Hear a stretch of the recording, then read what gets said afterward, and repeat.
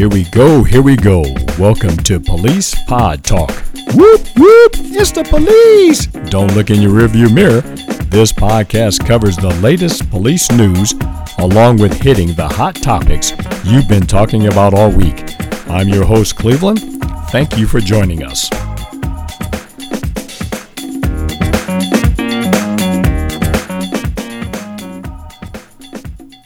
Hey folks, welcome back again to Police Pod Talk. Hopefully you had a wonderful weekend. It was nice where I was at. Again on the phone for part 3 of her story, we've got Leanne. Leanne, you can say hello to the people out there.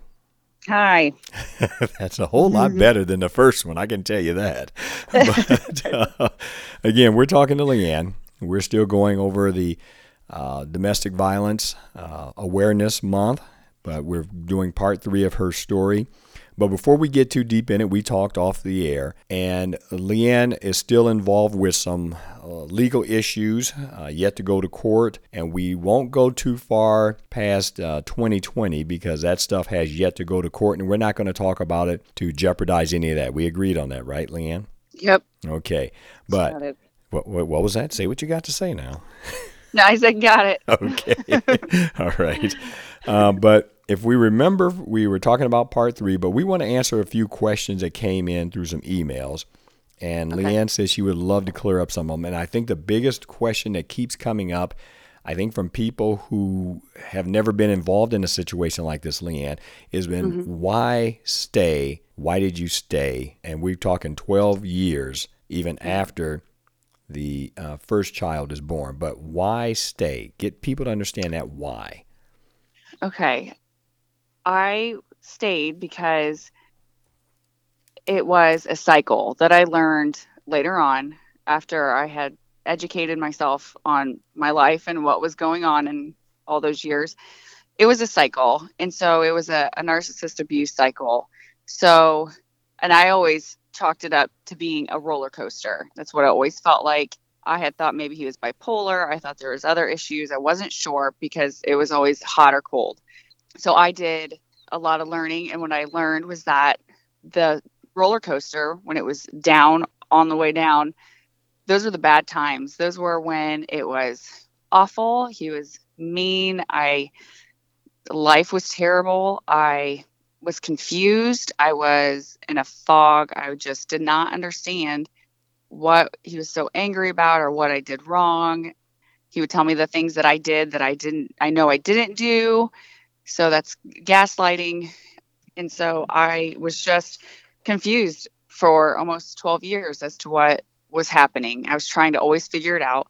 And then we would go one day, he would decide to be nice, and he would be very nice. He would be loving. He would be caring. He would be basically a Jekyll and Hyde. Buy gifts.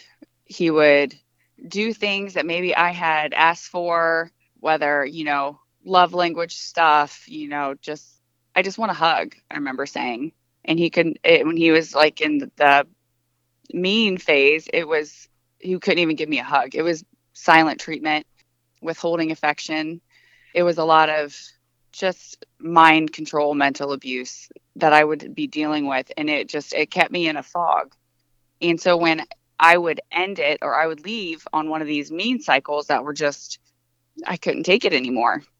And things would be so irrational, and I'm trying to rationalize them and couldn't. That's when I would end up being like, I can't do this. And I would leave. So then once I left, he would go back into that love bombing cycle of being doting, loving, expressing his love. He would be very giving. He would say all the right things to get me back. And so when in my hope and in my, encouragement from others, because we did start having kids, it was, okay, he promises this is going to change. He sees what he's done wrong. It's going to get better. It's going to get better. So that was kind of the roller coaster I was on for forever. And it wasn't until I was able to educate myself to see, that all these actions and words and all these stuff, they have definitions as to what was happening. And so when I was able to label what was going on and have an understanding of how it worked is when I finally got out. When you say you left, would those Hmm. be times where you would just get in the car and drive away, stay gone for a while, or would that just be? Explain to me what I left means when you said that. It would be completely moving out. I completely I didn't have a whole lot of things that I would keep there at his house, but I would move out into my parents' house. So this happened several times where you would end up at your parents' house. Yes. And what was mom and dad telling you? It's just, it's not right. This isn't okay. They had seen when the mask falls. So they've seen when his mask would fall and he would get at them, or he would verbally abuse them. They would see him do the same to me, and they just hated it. They hated every minute. After we had kids, there was encouragement from people that didn't know the situation fully, because I mean, I didn't even understand it, but was encouraging to work it out, encouraging to make it work, especially once I started having kids. But the last time I left and stayed at my parents was before my first was born. And then after that, I stayed around until 2017 and I moved out again. When did you eventually get married? So then let's see, my first was born. And so everything was going great. When I moved back, Maddox and I moved back in with him, he did all the right things, said all the right things. So we moved back in. He proposed and we started planning a wedding. And the wedding was November 2011. I had everything ready to go. We had been arguing about money with it because he believed my parents needed to pay for a lot and my parents couldn't afford a lot and I wasn't going to put that on them. So that was an ongoing argument and we had to go see a couple counselor. If you have gone to a couples counselor with someone that's a narcissist, it's absolutely awful. What do you mean by that? He played the victim, the counselor, hook, line, and sink, all the way down, hearing him play the victim. I was the bad guy.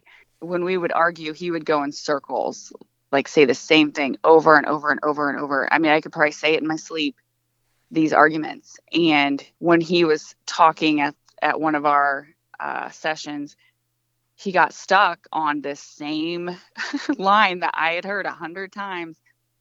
And so when he got stuck on a word, I said the word. And the therapist looked at me. Bob looked at the therapist and he said, just played victim. And the therapist looked at me and said, "You need to shut up." I was like, okay, all right, I'm done with this. I'm done here. So, That was so my wait, last. she told you to shut up. He told, "You need to shut up," just like that. Hmm. And I couldn't believe what was happening. And he played the victim and I was the bad guy. So apparently the therapist thought he was right to say something like that to me, which I don't think that goes on any level of professional. But so that was it. I was done with that. A week before the wedding, he was always so paranoid.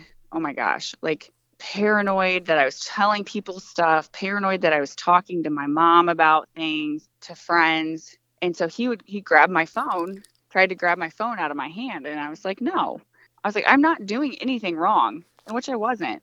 I said, I'm not doing anything wrong. If I want to talk to a friend, about what's going on so I can understand it because I couldn't understand anything, I'm going to do that. He was holding our oldest in his arms and he was about 18 months at that time or so, carrying him around, trying to get my phone out of my hand. And I was like, no. So I ran, started screaming. I ran in the bathroom and had my hand up and he shut my hand in the door. I had my phone, took my phone, and he punched a hole in the wall or the door. And I was just terrified because he's doing all of this. I begged him to put our son down and he wouldn't. I didn't know what else to do. It was the worst moment I had my life up till then because I wasn't sure what he was going to do if I stayed there and he wouldn't give me our son. So I left the house. It was the hardest thing I'd ever done. But I was terrified that if I stayed, he would continue to get mad and continue to act out while holding him.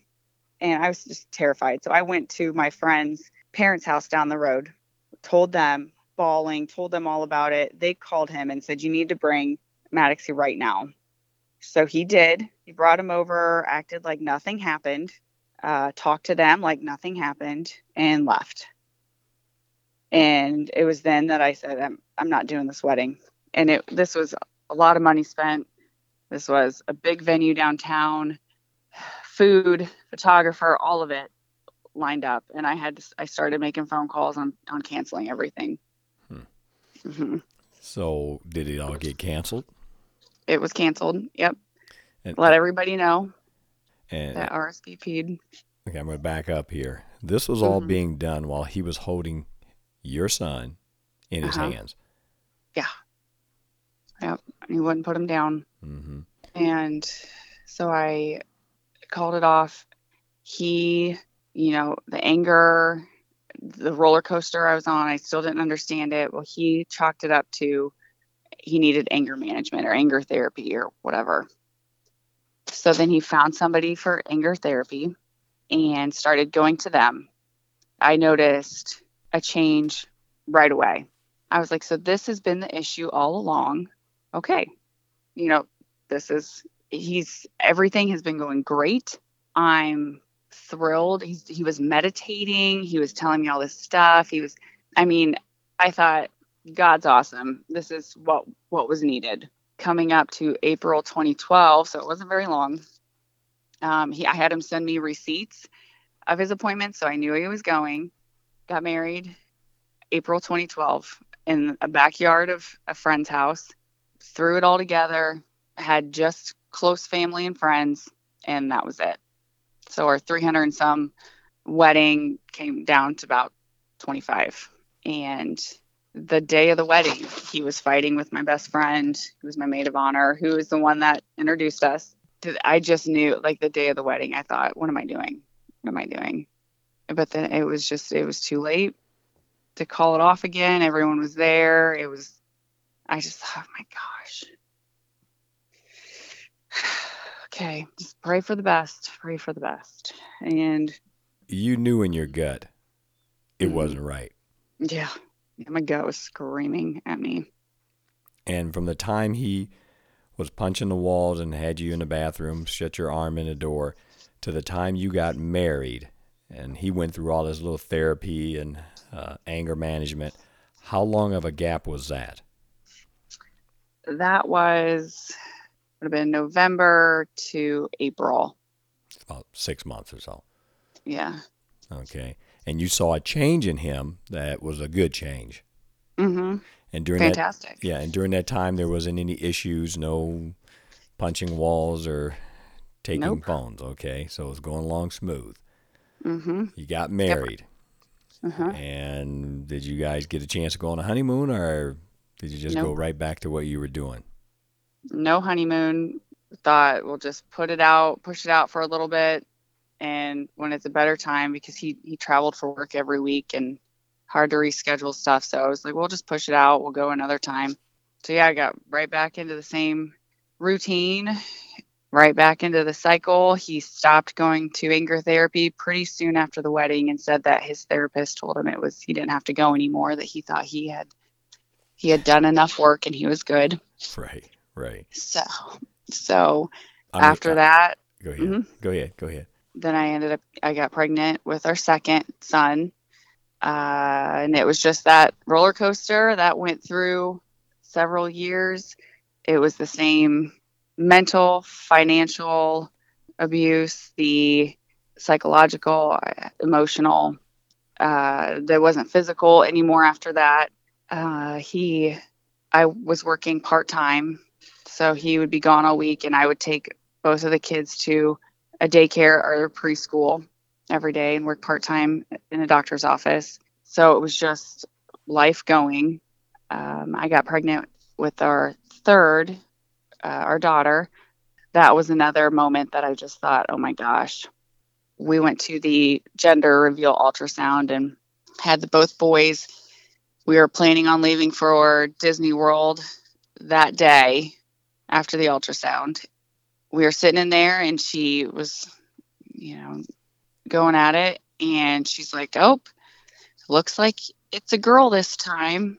And I was so excited. I just told myself I'd have boys, so I didn't think about it, but I was so excited. And I looked over at him and the tech did too, and he was just scowling. Hmm. Not excited, scowling. So then I was embarrassed. Boys were excited. We get out of there and he just lays into me about I was fine with two boys. I didn't want another one. What am I going to do with a girl?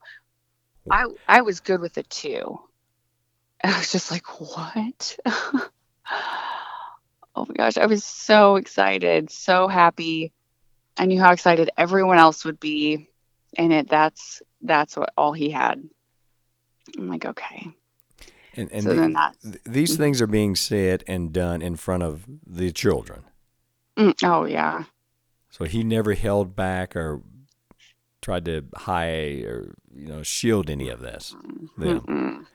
No, no. And I mean, he would just get so angry. And I know, like throughout the years when he would be mean and silent treatment, withholding, if I wasn't doing or saying exactly what he wanted, that's what I would get. And I knew if I did anything against his wishes, there would be punishment. I'd be punished for it. What do you mean by punished? It's just those silent treatment. He would ignore me. He'd walk right past me and glare past me, like wouldn't even look at me. He wouldn't hug me, wouldn't touch me, wouldn't acknowledge me.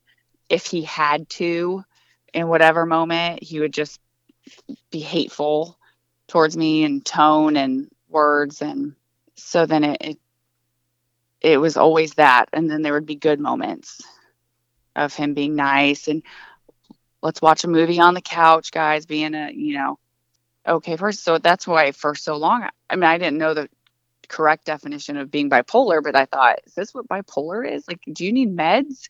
Like, what is this? What is going on? Hmm. Could not figure it out for the life of me. Was it ever suggested to go back to the anger management? Yeah. And he said, oh, he cleared me. He said I was good. There really wasn't any arguing with him because if I would if I would say something that I was upset about, he would bring up, he wouldn't address what I was upset about, but he would bring up something that happened 2 years ago That he was as an upset about. argument. Yeah, as an argument. Oh, Like he had to just one up and over me. Like, so nothing I said or felt mattered, held no weight. So nothing was ever addressed or fixed or anything. It was, he would go back to fights that we had. Like, he would bring up, well, you're a liar. You lied to me about what you got at the store with the maternity clothes. I mean, he would go back to things. hmm. Could be anything, smallest thing. And I'd be like, I thought we talked about this and we were done with it. Right. And he, oh, well, you might have been, but I'm not. So it would be beating a dead horse, circle, circle, circle, the same topic, same phrase, like the same sentences used over and over. Hmm. It was crazy. It's crazy making, which is Right. exactly what it all is. Now, while he was doing this to you, the silent treatments, ignoring you, walking past you, not showing any affection at all, Hmm. it did ever he do that to the kids? Yeah, he would. It was so frustrating. He'd be gone all week and then he'd come home. Well, then he would go do something else. He was a part of the fire department. So he'd go to the fire department or he'd go to someone's house and help them fix something or he had this or that to do. But he could be gone all week, come home Friday, and we wouldn't see him, basically the whole weekend. He never played with the kids. I was always the buffer, to their hurt feelings with him. He just didn't interact a whole lot, didn't know what was going on. Just very, if it worked for him, then he would be. He was on his phone all the time, iPad, whatever. Right. He just didn't have, but unless we were in front of people, if we were in front of his family or friends or at the store where we could possibly run into somebody, he was super dead. Right. Hmm. Hmm. Which made me sick for so. Okay. Can you talk a little bit about maybe how the kids felt around their dad and what you may or may not have had to do with keeping them happy or engaged? I would have to, you could see their hurt feelings. They'd be sad about, him being gone or not sticking around after he would get back. And they were just craving his attention and weren't getting it. So, I would just try to divert their attention to something else or do something else with them or, change the subject, whatever I could do to stop their pain Mm-hmm. because it was all the time. So you could Um, actually see them physically hurting for attention. yeah, and they'd be sad about it. Um, like I've said before, I was really close with my parents, and my dad was a great dad, great grandpa. We called him Papa, and he basically stood in and helped out a lot with the you know male role of teaching the kids stuff, teaching them baseball, teaching them this and that, and playing with them. And my dad would get on the floor and would wrestle with them and play with them, and they'd climb on them, and they just loved that. So even though they weren't getting anything like that with their dad, they were still getting that in their life. So they would recover, a little bit more with Mm-hmm. having that too. Right. We're talking about three children at this point, right? Yeah. Eventually, you had another. Yes. So Uh, fast forward, well, hang on. not too much. Well, someone's asking that question in their mind. We're Hmm. we're at four kids, a Or roller three. coaster, three. Well, three, and we're going to end up with four. Uh huh. And things are a roller coaster. The whole believing is bipolar, and they're asking that question: why did you keep having children with this man? Right. And I'm going to let you answer that. I have an answer in my mind, but I want you to Hmm. answer that. Hmm. Well, it was still the abuse cycle. I was still in and didn't understand. Um, I knew I wanted four. I always had four in my head. I grew up with one brother that was 8 years older. I love big families. It was just something that I always had in my head. I'm also pretty stubborn.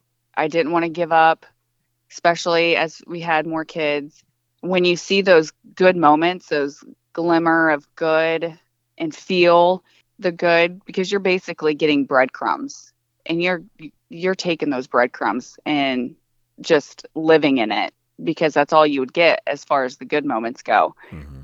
So I was always fighting for that, fighting to keep it together.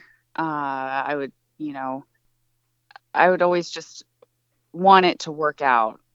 Mm-hmm. And I felt like at that point, I was starting to get a little callous to the abuse. It affected me, but yet it still didn't affect me hard. Like I knew myself and I knew who I was. So when he would tell me I said something and I knew I didn't, I stood in that. I didn't accept it. I didn't, I knew I was a good person, even though he would tell me I was awful. I knew I knew my thoughts and my feelings, what it was to be what was true. And so I didn't let the things he would say to me affect me as Mm-hmm. hard as I did at the beginning. After our first daughter was born, went through, same cycle through those years. I had always wanted a fourth. He said, he was done. He wasn't having any more, yada yada. So I was just okay, we're done. Had a garage sale, huge sale, sold all the baby stuff. And then 2017 rolled around. That year, he was particularly horrible, mean all the time. I was just fighting to stay afloat. I always felt like I was drowning because it was just, it was meanness at every turn. There was a friend that he knew, a girl. He had isolated me from all my friends and family, was basically picking and choosing who I could be around. So then there was this girl that he introduced me to that he had known for a while. She was nice. We got along. I enjoyed spending time with her. He was, I'd never seen him like be so encouraging about a friend before. So I was like, okay, her and I could go to dinner or we could go do stuff together. And so that was nice. It was different. So I took that in. We became good friends. Our families did stuff together. We went to drive-in movies, shopping, hung out at each other's houses, all the things you find a family and get along with. The kids get along, and you go do that. She was married, had 3 girls, and Bob was constantly doing things for her. I would hear all this crap about her husband, how horrible he was. Hmm. Uh, she was always asking me questions about Bob and I and details and all these things. And I, just thought it was friends talking friends. So then I was starting to get little flags throughout that year Hmm. that something more could be going on between them, her and Bob.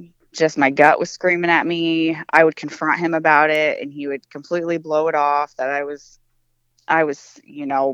making stuff up or I was looking too hard into stuff or whatever. Another God moment, like right before um, in October, I had a breast lump scare. Thank God it was from my birth control. So I had planned to they said, you need to get that birth control out because it was one of the arm ones. I'm Hmm. like, okay. So I planned that. And then November, right before Thanksgiving, I just had my gut was screaming. I had prayed at church the week before. God, something's got to change here. Something has to move. I can't do this anymore. Like he just is hateful. It's miserable. Like I can't. And so then that next week, he was home. We were in bed and he was sawing logs. And I just laid there. I'm like, oh man, what am I supposed to do? I had the thought, I'm going to look at his phone. Like, I need to know what's going on. Mind you, all these years prior, I had never looked at his phone. I had never looked at his stuff. With him traveling, I had no choice but to trust. Right. And so I I need to look in his phone. He usually would sleep with it under the pillow, which, yeah, that's weird. And I didn't say anything, but go ahead. right. Yeah. I mean, it was always weird to me, but then I find out that's what they do. Okay. Slept with it under his pillow. And so for some reason, this time he had it out on like the nightstand.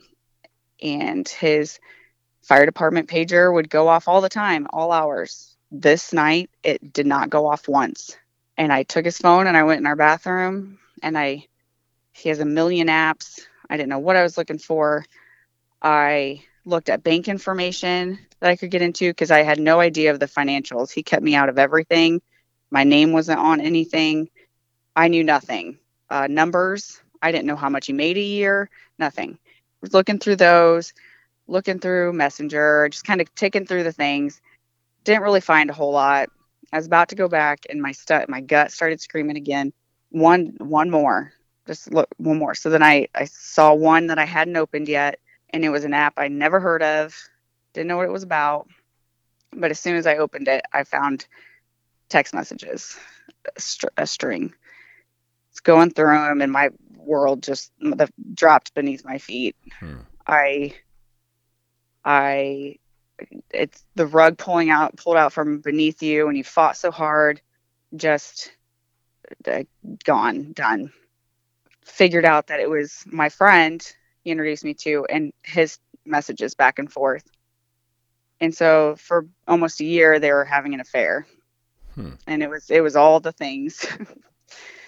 They would make up things about me and talk about how bad I was. They made up lies. She would go through and edit text messages that her and I make stuff up about it And I was just like, wait. So I look at my phone and I see what it was, and it's like, what? It's just crazy. It's crazy stuff. Huh. And Well, wait. She was uh sending him your text messages that you sent her, but she had edited them to read yeah, something different. yes, to like out of context stuff. So he was getting something that you never said. Yeah, yeah. And it was. I mean, they would both lie about me and just talk about how awful I was. I was just blown back by the fact that they were having an affair, but then that they were also like enjoying hating me. Hmm. So that was a hard one because I try to get along with everybody, and I was used to him making up stuff about me, but then when I see someone else also doing it to make me look bad, it was just somebody I trusted, I thought. So it was a double betrayal for sure. Wow. So when you, and I got to always say when you look back, but Hmm. when you look back and this whole thing of, hey, here's a friend of mine, did you ever question where this friend came from, a female friend? Yeah. I mean, I was wary after a while when I would see these flags. And then he would always, and I would talk to him about it. And he would always convince me or reassure me that, oh, she's just been a friend. I've known her for a long time from this or that. And it always, okay, all right. And so just continued on. There were times like we'd go to the drive-in movie and he'd play with her kids the whole time. Would not, would barely recognize, acknowledge our kids Well, there even. And he okay. would play with hers. Right. Okay. So again, somebody's thinking it. I'm thinking it new. What Hmm. was the other husband doing when all this was going on? Oblivious, Okay. not real. I don't know how much he really cared because after I found out about the affair, I called him and told him about it. And one of his questions was, well, do you think Bob will still be friends with me? What? Oh boy. Yeah. Yeah, so that's what I was working with. Oh, wait a minute. Hmm. Wait, that was his question. He's more concerned about Bob than his Yeah. own wife, his own relationship. His okay. Yeah, because I mean, she would talk to all the guys and cry to them about how awful her husband was and how he spent all this money, like would just go on about wouldn't let her buy a car, all these things. Well, I talked to him about it, and here she was making all of that up to make him look bad. Mm, And really, it was, fingers pointed back. So, I'm telling him all this stuff, the stuff I read, the stuff that I think's going on, and he didn't care a whole lot. no, he So, was worried about the relationship with Bob. right, yeah, like, he's not gonna leave me, is he? Right. I was so after I had a conversation with him, I was like, okay, I'm not gonna talk to you anymore He was because no help. He was no help at all. also not well in the head apparently. Wow. Oh my So, goodness. Okay. I don't yeah, even. right. I'm almost like stuck right now and even where to go with my next question. I know, But like that's a whole podcast in itself. That whole thing. okay, I gotta get my grip back here because that I did not Yep. expect that at all. I didn't. Yeah, So I'm yeah, sure things kind of got really bad by the time you confronted Bob with what mhm, you found, right? yeah. It was.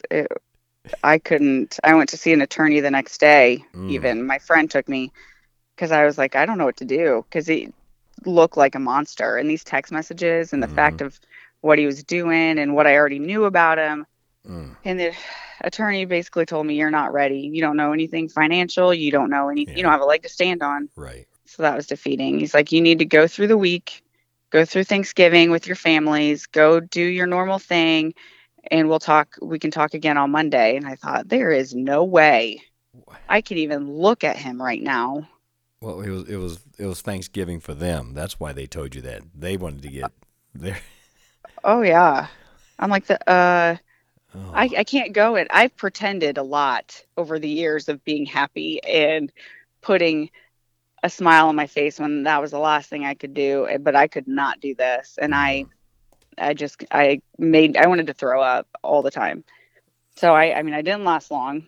Went back to the house and he was there and I just kind of kept my distance. I couldn't take it anymore. And I confronted him. I had taken screenshots of all their messages, Mm-hmm. screenshots of a lot of stuff. I told him that the kids and I were going to go stay at my parents'. He was like, "Why? No, you're not." And I was like, "I am. You know, why don't you?" And he said, "Well, what's going on? I don't understand." Da da da.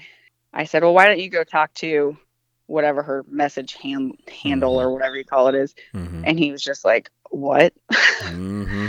Mm. And he denied it until I showed him the proof. Mm.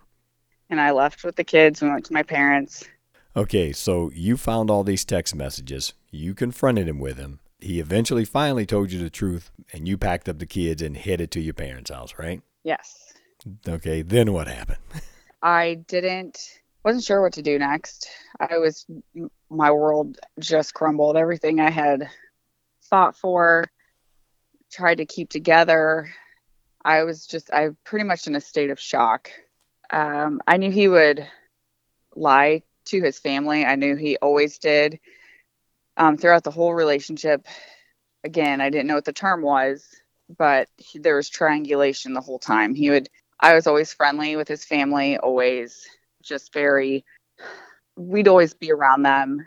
I would never be crappy or anything, but he would go and tell me that his family doesn't like me. I make him feel this way, that this and that. And so I always knew that couldn't be true. I would force myself to be probably too nice a lot of times because I didn't, I just don't like conflict, any of that stuff. So I would just be very go with the flow. Hmm. So he would always tell me about his family and friends and how he doesn't have friends because of me and yada yada. So I I knew it wasn't true. But we had Thanksgiving coming. The only thing I knew what to do was, your family's going to realize that the kids and I aren't at the house anymore. And you need to tell them why, regardless if this is convenient or appropriate or not. Like, this is when everyone's going to be together. And you need to tell them that what's going on and why the kids and I won't be there. So Thanksgiving, he pulled everyone into a bedroom and was crying, sobbing, telling everyone that he had an affair and that the kids and I had moved out. And so some of his brothers, sisters, mom and aunt were kind of crying and comforting him. And one of his sisters asked if it was because his uncle that he was close with had died a couple years earlier, if that's why he did it. His aunt asked him, so it was only emotional, right? There wasn't anything physical, to make it sound like it wasn't that bad. Right. And so I'm sitting there and they're all hugging him and consoling him. And I just sat there in shock, just shock. And he would left stuff out. And I would say what happened and whatnot. I knew, because if I didn't, and he probably lied otherwise afterwards, but I knew if he didn't do it in front of me, he would have just lied up and down about what happened. And I just wanted to hear what went down. Right. Now, during this entire confession, Uh-huh. was there anyone concerned about you? No. I mean, I think his mom gave me a hug.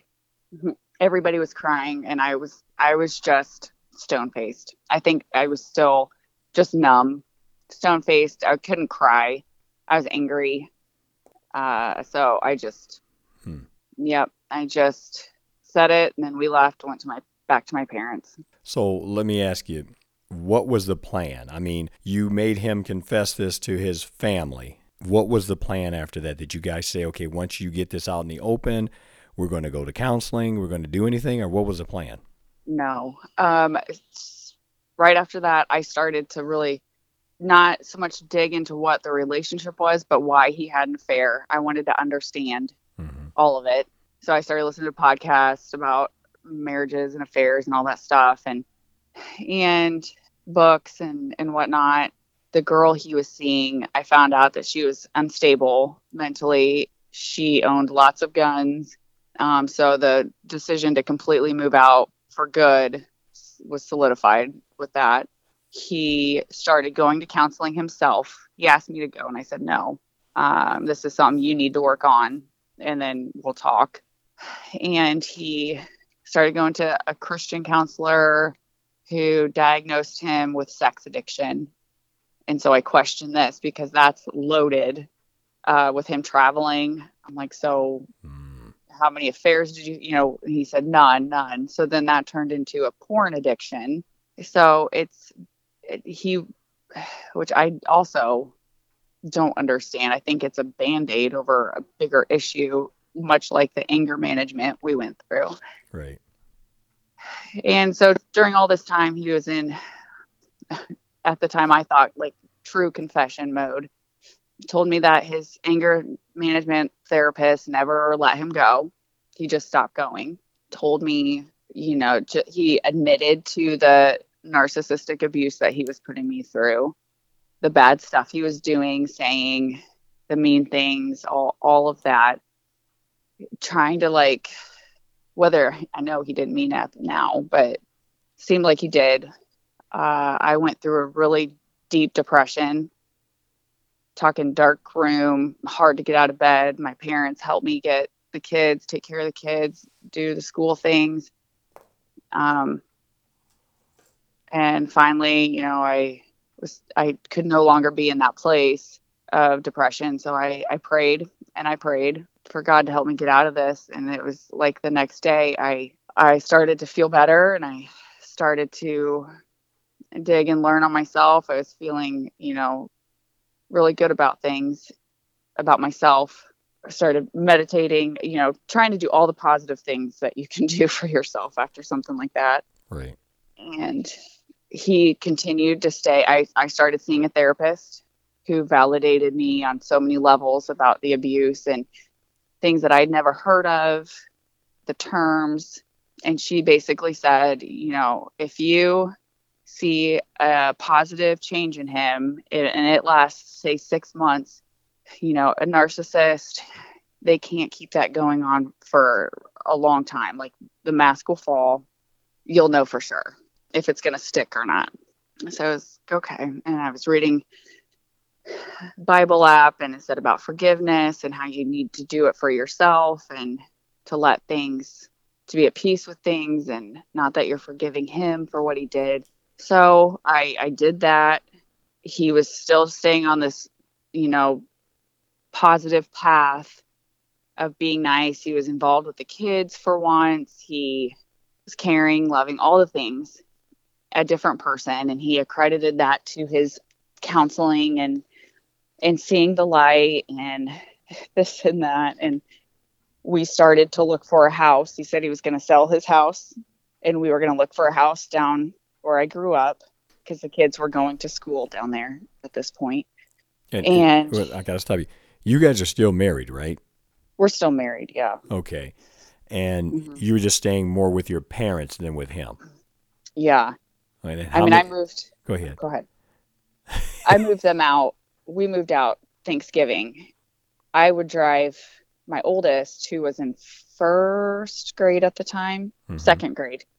I drove him to his elementary every day and would hang around until he got out Right. to finish up half of the school year. And then I enrolled him back at home. So Okay. for the second half. So during this entire time, you're working on yourself. You're trying to improve your mental stability. Hmm. You're trying.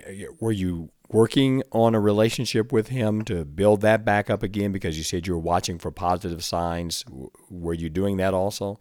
I was, I wasn't real hopeful. I mean, I, after the affair, when I found out I mean, even though I was eating, I had dropped down to 115 bone, skin and bones. I was starting to get healthier mind. I was working on myself more and more of the understanding of my role or what happened. Hmm. Um, and so I was just kind of writing on this. I didn't let him touch me for probably 6 months or so. He'd always want a hug. He'd always try to get a hug or whatever. I'd never let him touch me. I just it made me sick. And so, Did he know this? Did he know that's oh why you're yeah, doing? Okay. oh yeah. No, I'm very verbal about how I was feeling, and he listened to the podcast, the marriage podcast, and was like, "Oh yeah, that's why I had an affair. Oh yeah, that makes sense." I saw him working on himself, me working on myself. He, was doing well. During this time, I had my birth control implant taken out. I told him about it. Didn't go on anything else because I wasn't being sexually active. So I wasn't going to mess with birth control at the time because it just gave me scares that I didn't want. So he knew this. Well, then about 9 months in after the affair, we were at a great place. We found a house in Geneva, bought it. He still hadn't sold his other house. Um, and it was shortly after that I found out I was pregnant with our fourth. And it was, I mean, like the first time that I was even able to be close to him Hmm.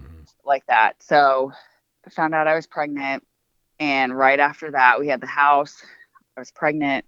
Everything went right back downhill. I Mm. mean, it was like night and day. I was shocked. He blamed me for getting pregnant. Wait, wait, Said I wait, wait. He blamed you for getting ready. Did you do it by yourself? oh right, apparently God and I had a plan. Okay, I'm sorry. I just had to slide that in there. My Yeah, bad. oh I You know, I go right know, I on. know. I know. That's why I was like, excuse me. You were fully aware. And he says, I didn't tell him that I didn't have birth control, which I did, and I know I did, and I made sure I Hmm. did. Wasn't Hmm. hiding it. Getting pregnant was not my plan. I was pregnant, and I remember we had moved into the new house, and he was screaming at me that you did this on purpose. You want me to work for the rest of my life. I'm never going to be able to retire. This baby is such a burden. You had this planned. And I was just horrified. The fact that, I mean, I wasn't surprised that because our third child, he said something about the same Hmm. wavelength. And so he's just, it's a burden. I'm going to be working forever because of this baby.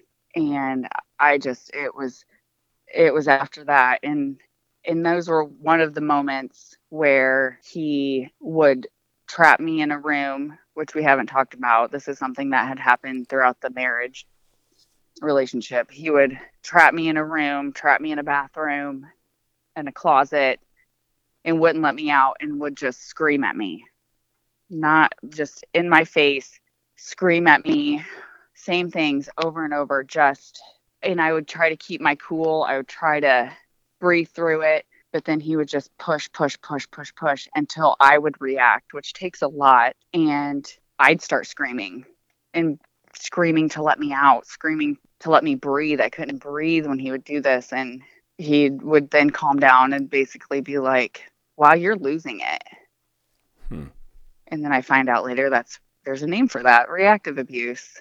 So it was, I know I didn't, we had to do this quickly, so I wasn't able to like detail everything, but there was a lot of coercion, sexual coercion, the triangulation between other people. Now you've said that a couple of times. Uh-huh. What does that mean? Triangulation is when they use anyone else to put you down, to basically pit two against one, to basically make you look like a bad person. Hmm. They make up stories to make up things that aren't true just to put you in that place. Right. And when you're in it and you're groomed to accept breadcrumbs, the minimal amount of whatever positive someone can give you, and you just strive and thrive on those breadcrumbs, like you think it's getting better and then it doesn't. And it's just the cycles are all over the place. You don't know when it's going to be good, when it's going to be bad. I remember thinking, man, did I say something wrong? If he was coming back from work, did I say something wrong today to make him mad when he gets here? Is whatever cleaned up? Is everything how it should be? And if I could check these marks off in my head that no, I didn't say anything to make him mad. I didn't So he should be coming home in a good mood. Right. And it wouldn't matter. Like if he felt like putting me down or treating me like crap that day for whatever reason, he'd find a reason. He'd dig something up from 2 years ago. If I look at him sideways or, if anything, it Mm-hmm. just depended on his mood and how he wanted to handle being home. Right. And so it was constant eggshells. Hmm. Um, Well, just, let me ask you some questions here because, hmm I mean, I know people are listening, and I'm going to play this other side. So don't get mad at me and hang up, all right? Because we have a rule. You I, can't hang up on me. I promise. Okay. I'm just going to ask some questions here. Okay. The biggest one I think that everyone keeps wanting to know is hmm why you would stay. And you've answered that a couple of times. But as you Yes. kept seeing the repeated things over and over where he would act the same or he would give you signs that let you know he's about to behave the same way he promised he never would, hmm why would you not leave then? I get it. You didn't leave the first time you had a child. You didn't leave the hmm second time you had a child. Things were good. A Yeah. third time comes along and you're seeing these things over and over. Why? The question, I guess, really is why 4 children to hmm finally you ended up getting divorced, right? Yeah. But why 4 children when you kept seeing this go over and over and over again? Um, it basically is after our fourth was born and it everything was horrible and bad. And I like this all those signs were screaming in my face. Was That's basically when I started to educate myself. I wasn't educated before. I hadn't heard about these things. I had started listening to a podcast called BTR, Betrayal Trauma and Recovery for Women, and that's the first time that I had heard about narcissistic abuse Mm-hmm. and emotional abuse, mental abuse, all of it, financial. I knew that things weren't right, but I thought maybe this is just how he is. And like I said, I was going off breadcrumbs. And so when it was good, it was really good. Mm-hmm. And so I would just strive to get that good back all the time. So it was emotionally exhausting. Mm-hmm. And I would basically deal with his tantrums and his fits that he would throw, knowing that at some point it was going to be good. It wasn't until I put labels on things that things made sense and I saw that it was abuse because you hear physical and that's blatant and that's obvious, but when you like for the financial abuse, like I said before, nothing was in my name. I had zero credit. I He gave me an allowance. So he would give me $350 every 2 weeks to buy groceries, toilet paper, diapers, all the things for the kids. And I would have to ask for extra money. Sometimes he'd be nice about it. Sometimes he would treat me like crap about it. So I hated doing it. And I did everything I could to budget to not have to ask him for any other money. I didn't realize, like, also, when I filed for divorce, I found out he was making another $100,000 more than he had told me because I'd never seen anything. Wow. Um, Hmm. yeah, and so it was the learning. It was like just really digging in to what was happening to me, and I'm still doing it to this day. I still listen to things and read things and to better understand something that your life was about for 12 years and still going on Right. that I want to know more and more about. Right. So Someone's out there probably saying, listening to your story, you didn't have it that bad. You could have just stayed and dealt with it. mhm. What would you tell someone who probably is in the same situation and is thinking that, saying, well, you could have just stayed, you could have stuck it out? What would you say? When your self-worth is taken so low to where you feel like you're basically worth nothing. You're worth nothing to anybody. You're Somebody is telling you what a terrible person you are all the time, basically just thrives on making your life a living hell for no reason. And you know that there is better out there And it's scary and it's hard, and but there is better, and it gets better, and it takes a lot of fight, and it takes a lot of good days and bad and worse days, but sticking it out was never an option. When it came to a point where he started threatening to take my kids away, he would make things up about me, basically threatening to take my kids. Mm-hmm. And he knows that my kids are my life and are my everything, and I've been there sun up, sundown with them and doing things for them, with them. And he knew that's where to get me the hardest. Money, I don't care about money. I don't care about whatever. It's not about any of that. It's my kids and their well-being, and I wanting them to grow up to be healthy mentally, emotionally, adults is what all I want for them.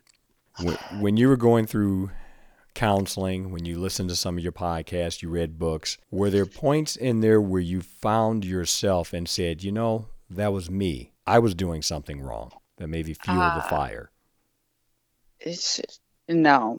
Okay. And I'm not saying that because I don't do anything wrong. I'm perfect. I'm not saying that at all. But I know that when you get out, you have so much guilt for staying in. You have shame for staying in it.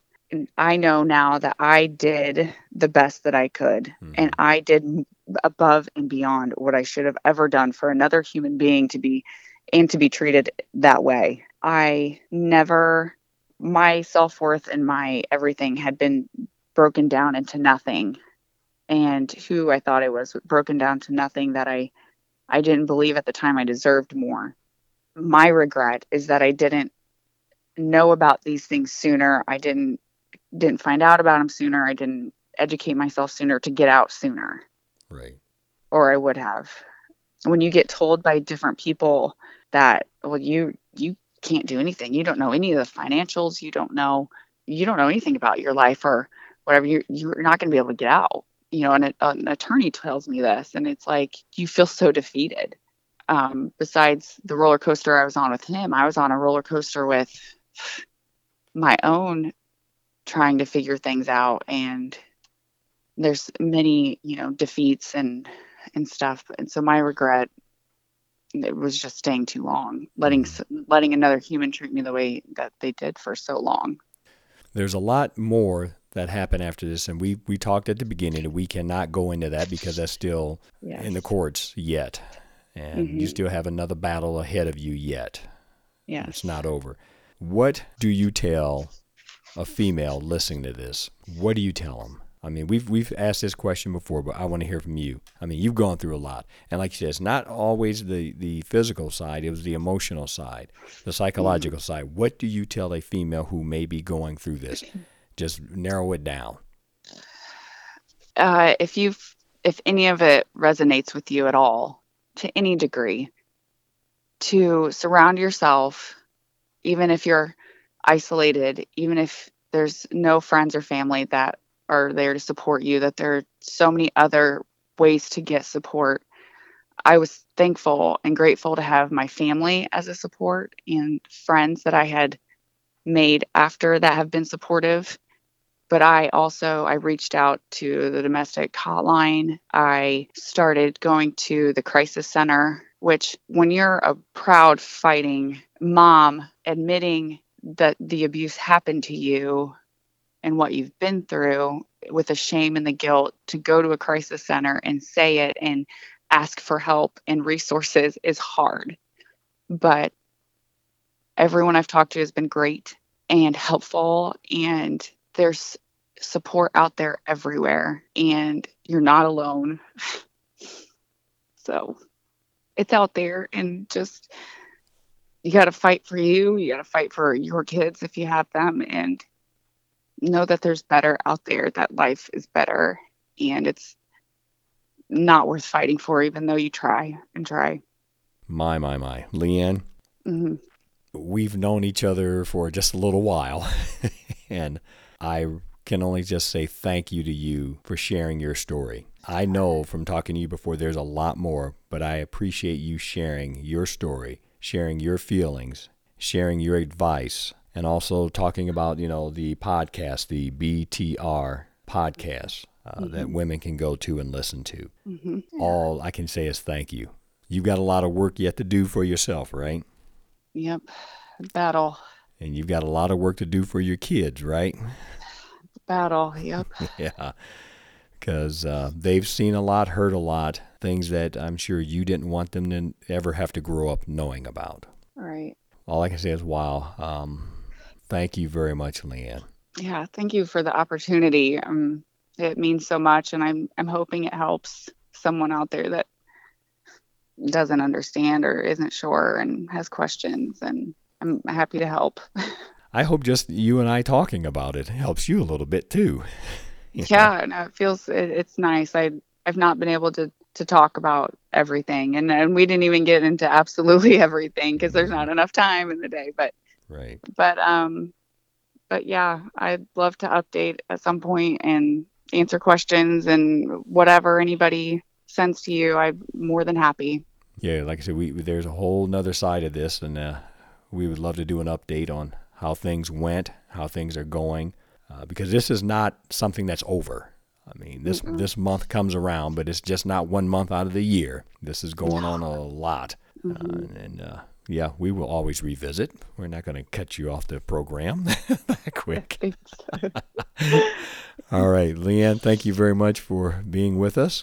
And folks, we appreciate you listening in to Police Pod Talk. And again, if you have any questions, like Leanne says, she'd be more than happy to answer those and also come back with an update.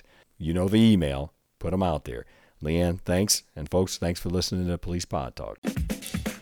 Thanks again for hanging out with us. Remember, you can always go to policepodtalk@gmail.com or check us out on Facebook at Cleveland Junior or Police Pod Talk. Thanks again. We'll see you next week.